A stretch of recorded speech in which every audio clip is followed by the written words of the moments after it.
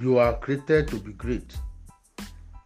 Matthew chapter 13, verse 32 says, which indeed is the least of all seed, but when it is grown, it is the greatest among herbs, and becometh a great tree, so that the birds of the air come and lodge in the branches thereof.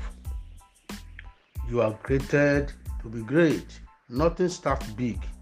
Every big thing starts small. So it is not a curse to start small, but you must not remain small and end up small. The seed of greatness is inside of you. As well, there is nothing great that cannot be greater, nothing big that cannot be made bigger. Therefore, from today, the seed of smallness is destroyed in your life, and the hand of the Lord will fertilize your life for greatness and your land for bumper harvest. The spirit of excellence comes upon you, though your beginning will be small, but your later end shall be great in Jesus' name. Amen. Have a nice day.